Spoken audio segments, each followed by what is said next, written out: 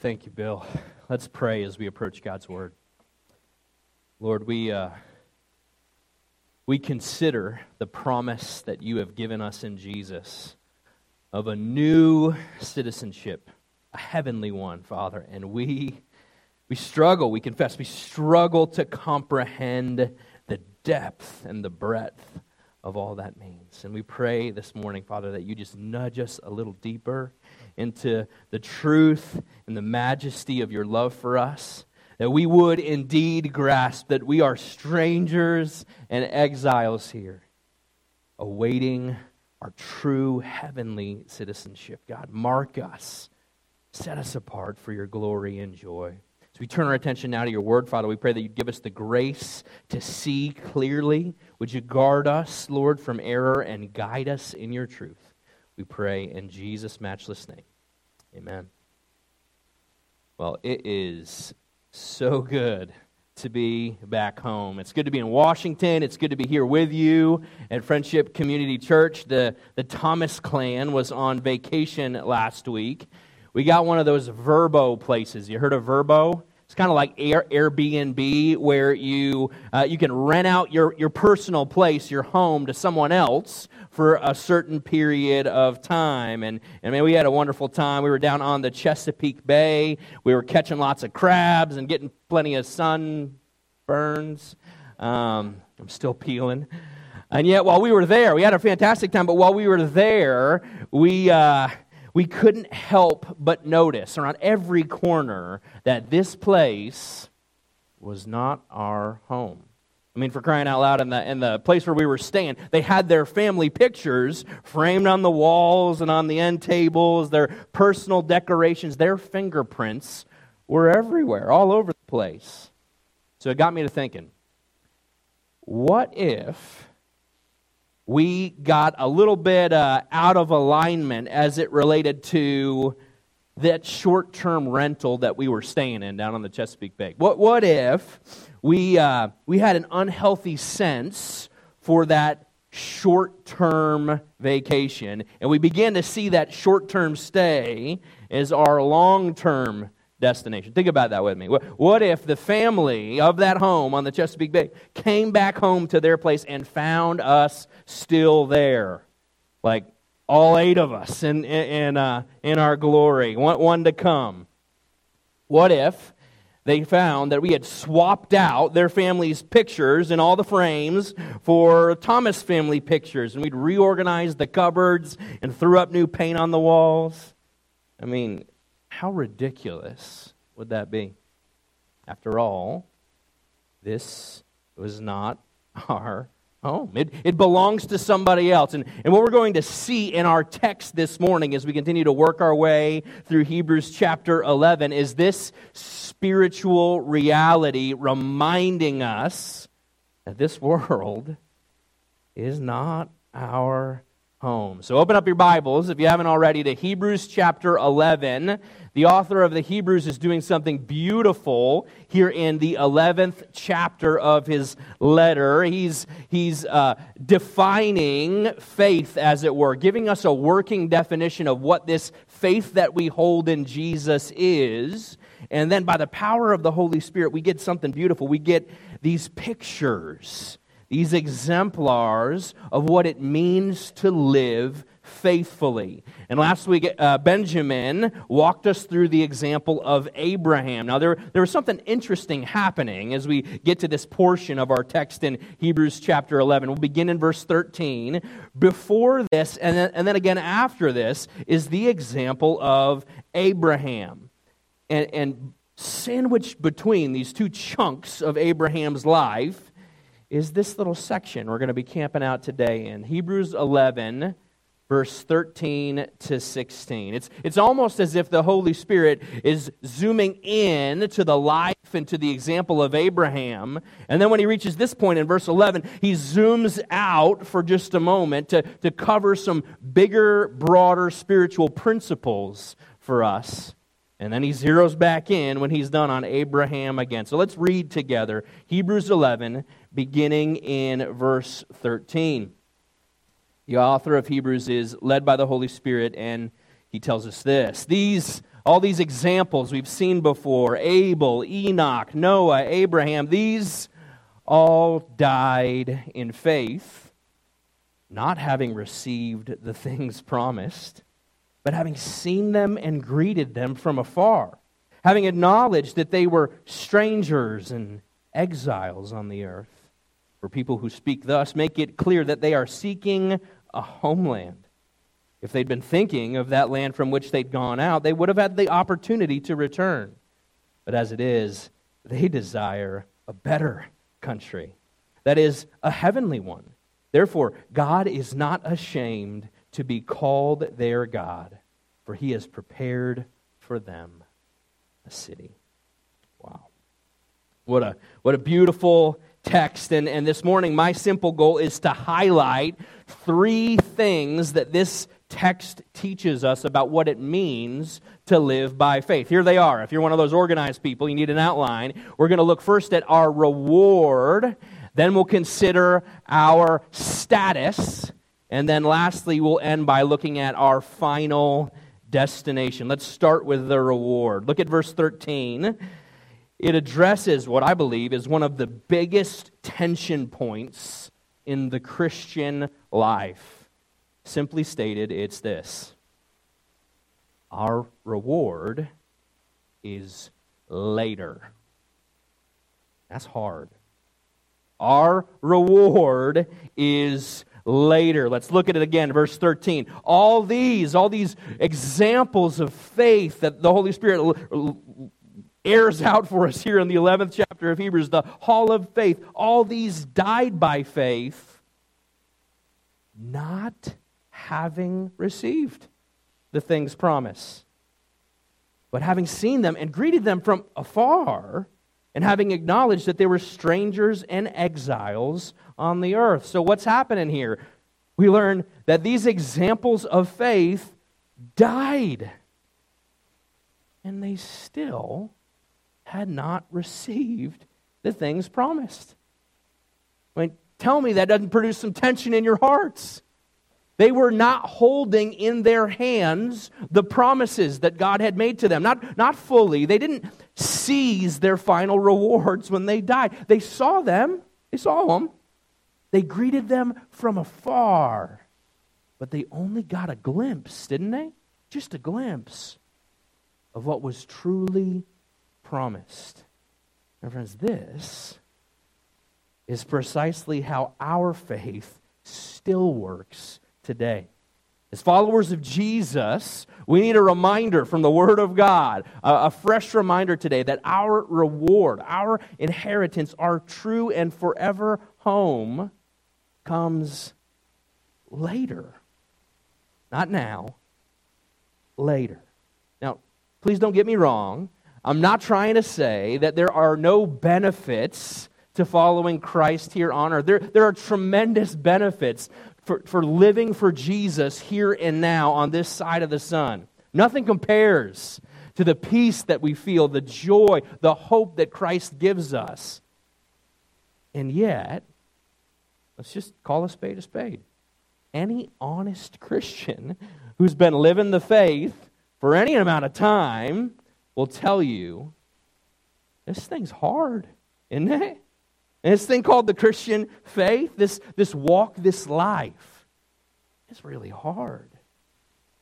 I was reading, just spending some time with the Lord and the Word yesterday, and my Bible reading, I'm in the book of Acts, about halfway through, and I was reading in chapter 14 of the book of Acts, having no connection, not trying to make any connection with the sermon today, just spending some time with the Lord, and I read in Acts 14 how Paul and Barnabas had been sharing the gospel with these new converts on their missionary journeys. And I want you to hear just one line. You don't need to turn there. I'm just going to read to you Acts 14:22. This is how Paul and Barnabas tell their new converts, new believers in Jesus, baby Christians, how to brace themselves for the life to come. Listen to this, Acts 14:22. Paul and Barnabas strengthened the souls of the disciples, encouraging them to continue in the faith, and saying what? What are they going to tell these baby Christians? Through many tribulations, we must enter the kingdom of God. Paul told them that after having just been stoned. If we're honest, friends, I think this truth really produces some tension, this war that wages internally within us. Because here's the deal. Our natural human tendency, our natural inclination, easy for me to say, is to try to maximize our experience here on this side of the sun. Isn't that true? Left to our own devices, that's just what naturally happens. We try to squeeze all we can out of life. And yet Scripture tells us that the here and now that we see and experience, that's not home. That's not it for you or for me.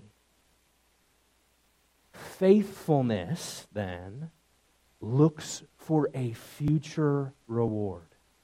Faithfulness looks for a future reward. It doesn't mean that we ignore the blessings that life has for us here and now, but faith recognizes that the full promise, the full reward is coming. Theologians talk about this as the already not yet of our faith, this tension that we're in Christ now. His promises belong to us here and now, and yet there's a sense in which they're not all here, are they? We're not walking in all the fullness that we will when Jesus returns, when He transforms these pathetic bodies to be like His glorious body. Man, we, like them, Friendship Community Church, see it by faith. We get to greet it from afar, but we don't hold it, not yet. And by the authority of the Word of God, what I just want to do this morning is stir you up by way of reminder, church, to say, it's worth it. The reward, friends, is well worth the wait. I think of the cry of the psalmist, Psalm 130, verses 5 and 6. I wait for the Lord, the psalmist said. My soul waits, and in His word I hope. I wait for the Lord more than watchmen for the morning. You wait like that? More than watchmen for the morning. That's a man, that's a woman who can speak like that, who can pray like that, who understands that our true reward is coming. And our here and now is framed, it's filtered, it's funneled through the grid of what we do not yet see. Next point, I think, just flows naturally out of this one. The Scripture starts by telling us, here in verse 13 of Hebrews 11, your reward, Christian, is later. The next point is similar, just the next step, if you will, from there. I'll ask this question to prime it up. How are we to see ourselves then? If our reward's later, how are we to see ourselves in this brief time that we have under the sun? What's our status? 2 words, at least in Hebrews 11. Scripture's answer to that question is 2 words. Your status, Christian, is stranger. That's who you are. You're an exile. Hebrews 11. We'll pick up on the back end of verse 13 and verse 14 again. Having acknowledged this, these examples of faith were strangers and exiles on the earth. For people who speak to us, make it clear that they are seeking a homeland. In other words, our status here, Christian, is a temporary one. We are sojourners, just travelers. We're pilgrims, if you will, strangers and exiles. Is that how you see yourself? Is that how you see your job? Is that how you see your home? Is that how you see your family? I'm an exile here. I mean, my roots are planted. I am where God has me, and yet my comfort my hope is not wrapped up in this place. I'm passing through. Again, we return to the bottom line. This world is just not our home. That's what Bill read to us just a moment ago. Man, I love that passage from Philippians 3, where we're told that our citizenship in Jesus is in heaven. I mean, it's Memorial Day. My goodness, how thankful I am that the Lord would have me born in this day, in this age. It's a bit of a mess. We'll all acknowledge that. But in this country where we're gathered, worshiping Jesus with no recourse, what a blessing. I'm not looking over my shoulder as I preach this morning, maybe one day. I love this country, and yet my highest allegiance is not America. I mean, hold on. I've got a master's degree in constitutional studies from an Ivy League college. I love America, okay? I know a whole lot about the Constitution. I'm just going to lay my cards on the table. And my primary allegiance is not here. When I walk through these doors on a Sunday morning, I'm not concerned about the circumstances around me. My eyes are fixed on my Savior, and He provides for me a better country. Did you hear that? We'll get there in a minute. I'm like skipping ahead. A better country. That's home. That's where our primary allegiance lies. Citizenship in heaven. And this theme, friends, this theme of being in the world but not really belonging to the world is just littered throughout the pages of the Old and the New Testament. Listen how the Apostle Peter describes it. Man, I love this too. I've got this one on the screen for you. 1 Peter 2, verse 11. Peter identifies fellow believers this way. How does he describe the Christians he's writing to? He says this, "Beloved, I urge you as sojourners, as exiles," that's who you are, sojourners, exiles, to abstain from the passions of the flesh which wage war against your soul. Oh, church, that we would grasp, that we would grow up into this truth. And what a vain and tiresome pursuit it is to try to achieve peace and happiness and satisfaction here in this life. It won't work. It can't fill the void. It just won't do it. Try as we may. You know this. You've tried and I have too. No amount of skill or grit or determination can produce within you or me a true sense of home for which our souls long.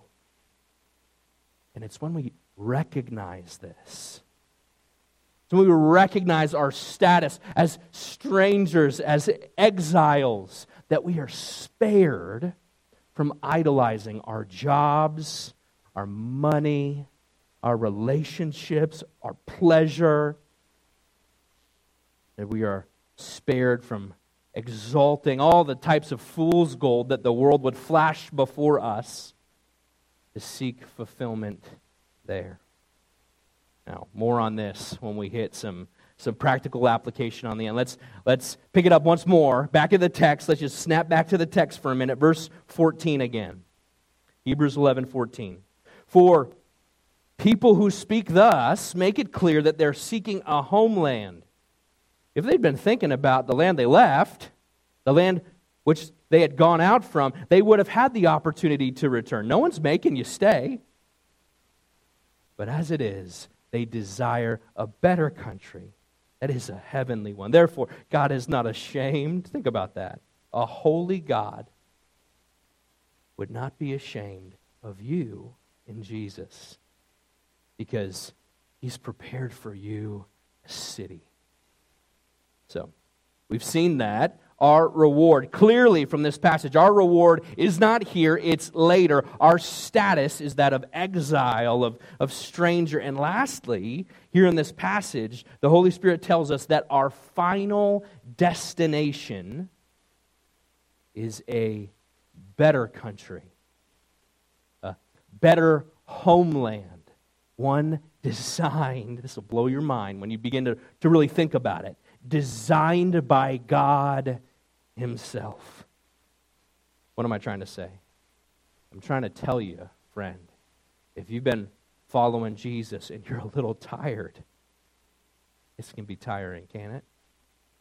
If your body is wearing out and if you're looking around you and you're beginning to lose hope by what you see on the news, I'm just trying to remind you this morning, Christian, to take heart, to be encouraged, because we make this journey as exiles, as strangers, this journey with joy. Because God has not called us to settle for some less than experience. And here's His promise to us. He says, the country that you're journeying toward, exile, sojourner, wanderer, this country you're moving towards is better. Let's not rush by this. The actual word, look in your Bibles here, the actual word used here in the Greek for better is the word, kraton. Can you say that? Kraton. You know what kraton means? Kraton, better, means stronger. It means better. It means superior. That's the country that God has in store for you. A superior country, a stronger country. It's just better. How can you carry yourself with joy through the ups and downs of life? Well, it's because you understand that what Jesus has in store for you, what He has waiting through the veil, through the curtain of this temporary life, is better.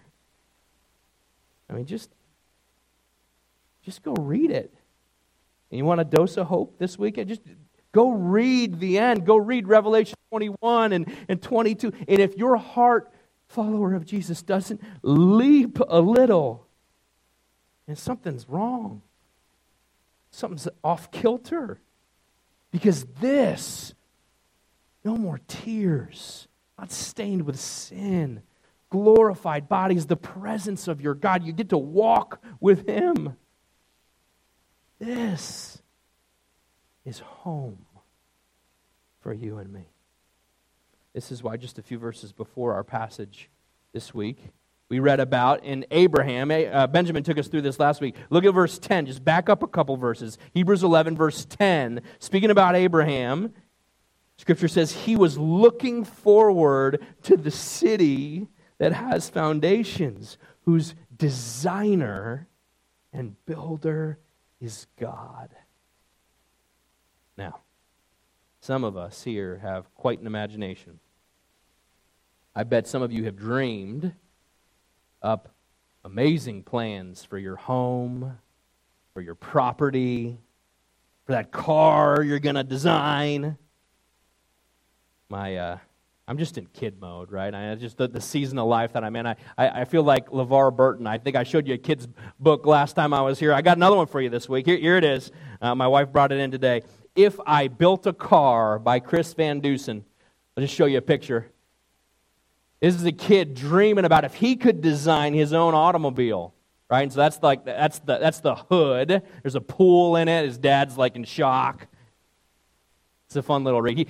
He actually has produced another one. If I Could Build a House by Chris Van Dusen. That's my point.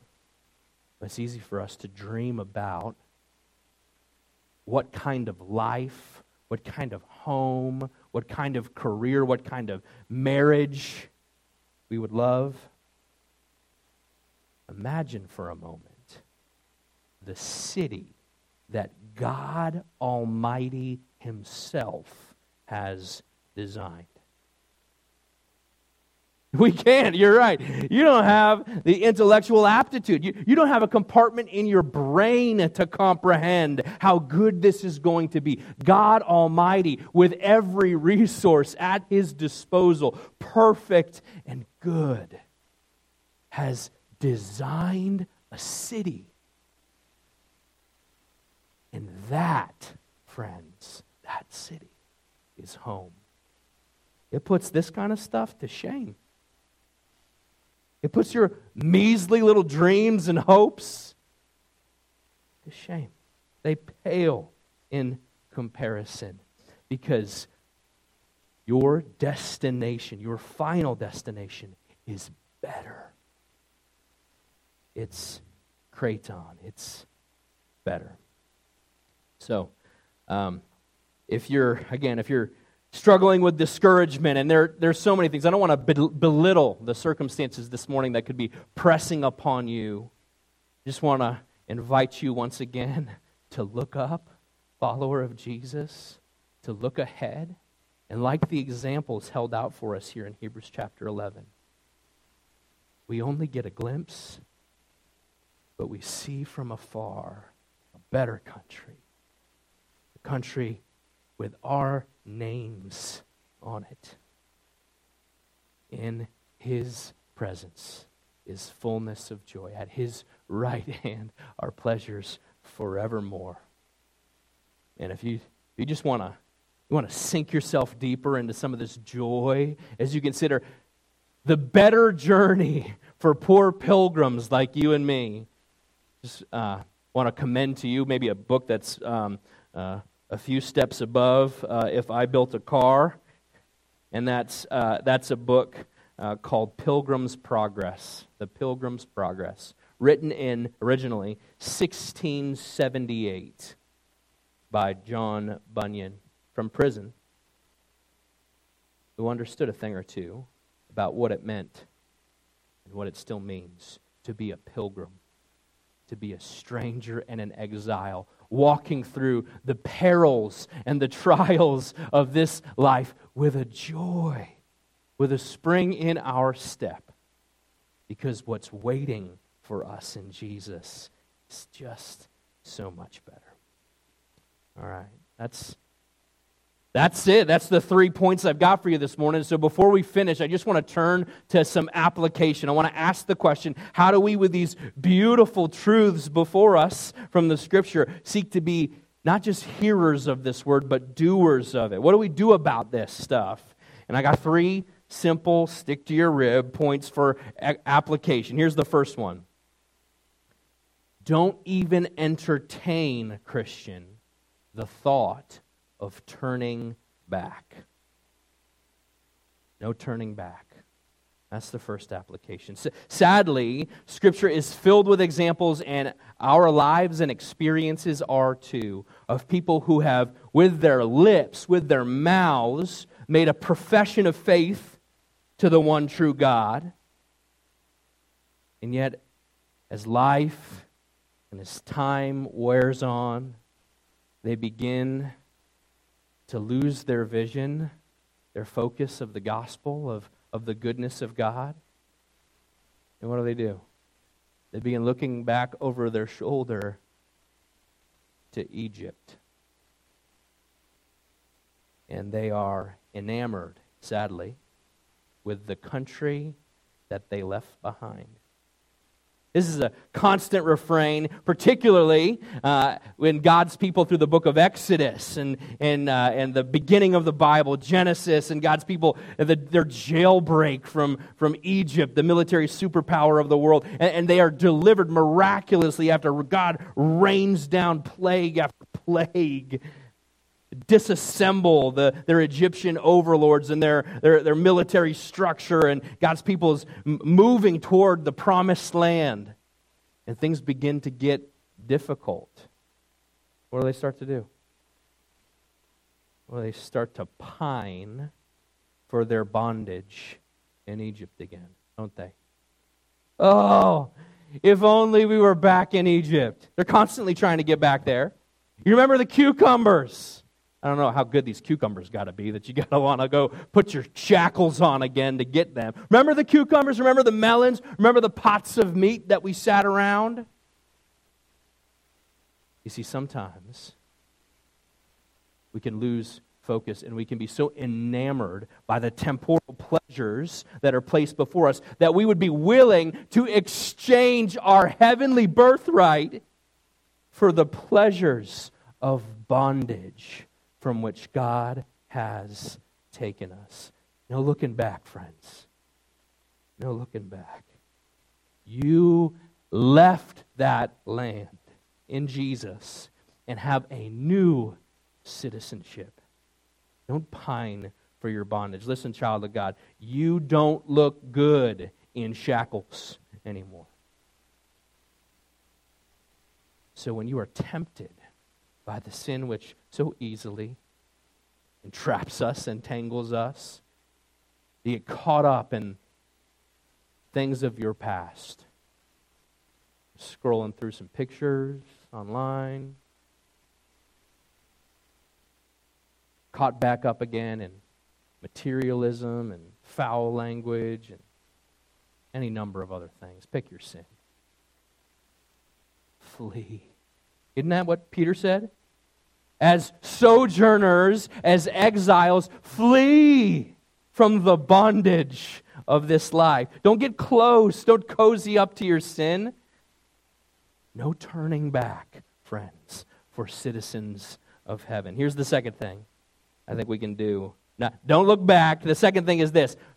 By God's grace, may we learn to loosen our grip on the things of this world. Listen, if you've got a vice grip on anything here, you are setting yourself up for major disappointment. Because living as strangers and as exiles frees us up to hold the things that God gives us here in life loosely.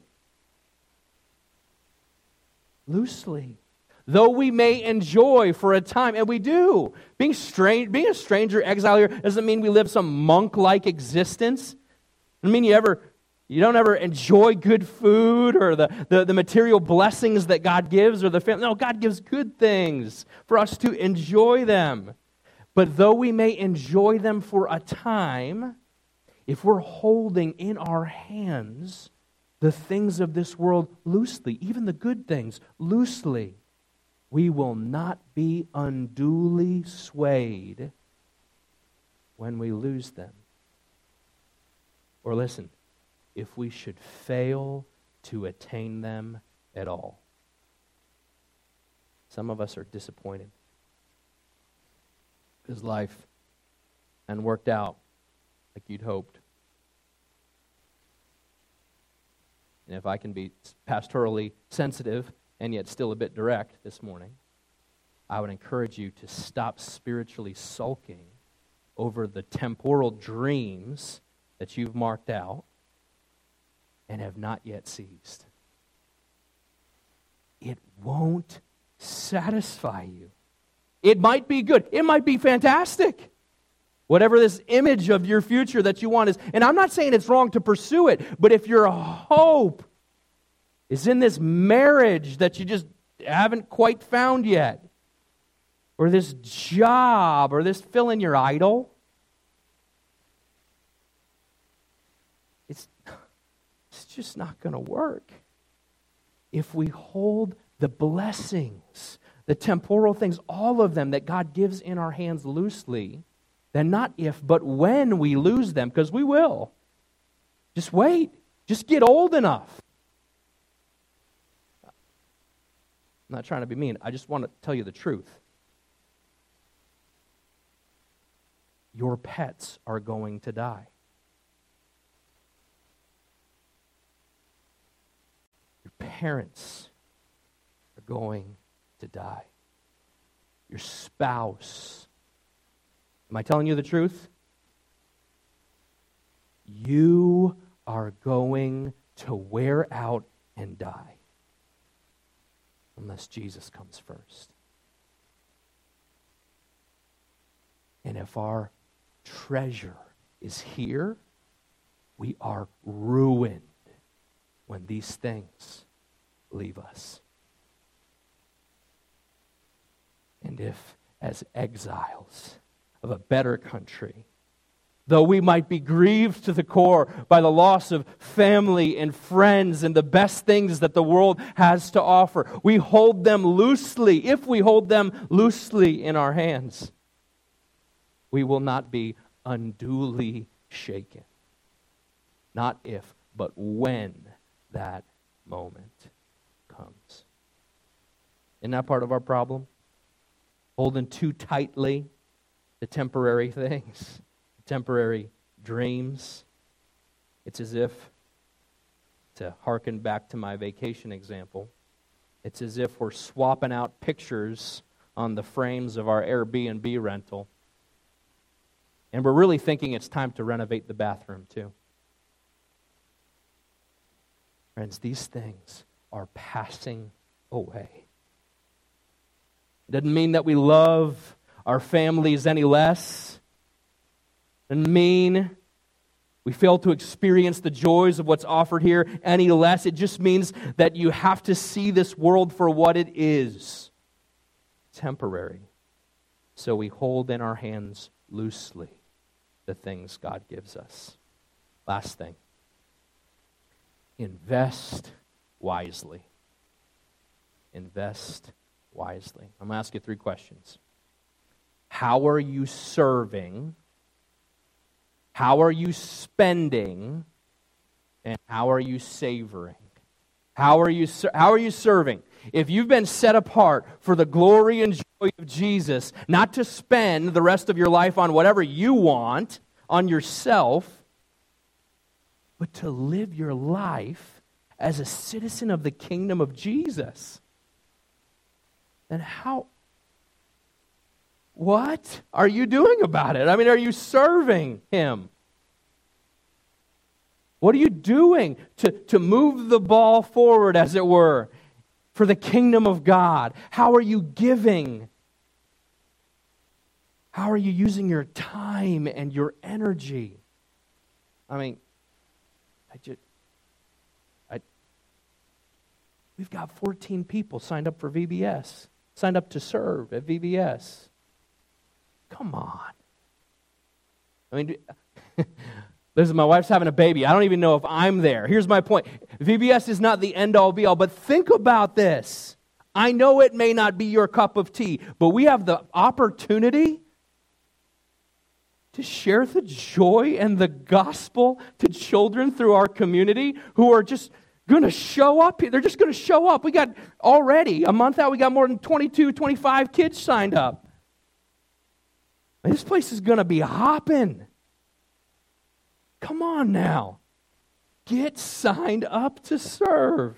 That's just one simple example. If that doesn't work for you, figure something else out. I'm not going to answer it for you. How are you serving, citizen of Jesus' kingdom?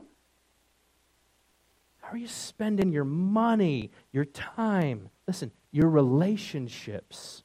Are you savoring the little time you get here on your relationship with the Lord? You're just so caught up in the next thing and the tyranny of the urgent. I struggle with this. Do you? That you fail to carve out time in prayer, in His Word? And I was having so much fun 2 weeks ago when I was here, watching kids hang off that tiny little playground that we got set up out there, and parents connecting outside. A beautiful thing. Spend time savoring your relationship with your Savior and with His people. I keep saying this. Would you just have somebody over to your house? Coffee, food. Invest your time and your moments wisely. Here's the diagnostic question. This will tell you where your heart sits. How much of your life is spent building up your kingdom? Be honest now.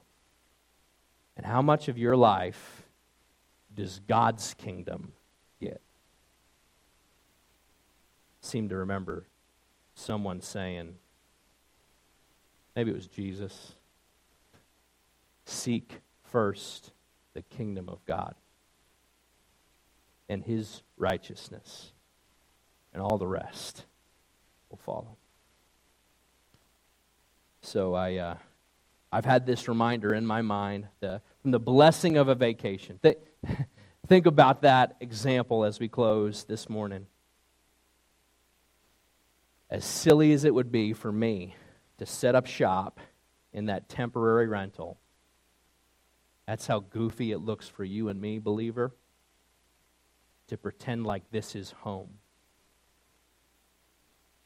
Let's live our lives, not just with a pipe dream, but with a present hope, with the priorities in tow, believing that there's a better country waiting for you and me. Let's pray. Father, we thank you. We thank you because we don't deserve the promise. We don't deserve this country. We don't deserve your lavish love, but you've given it to us in Jesus. And God, I just pray for the grace to believe your words. I pray for the grace, God, to hold loosely in our hands the things that you give us here and now. May we be men, may we be women, may we be boys and girls set apart for Jesus who seek first your kingdom. Lord, teach us how to run in faith. We pray all these things for Jesus and for His glory. Amen.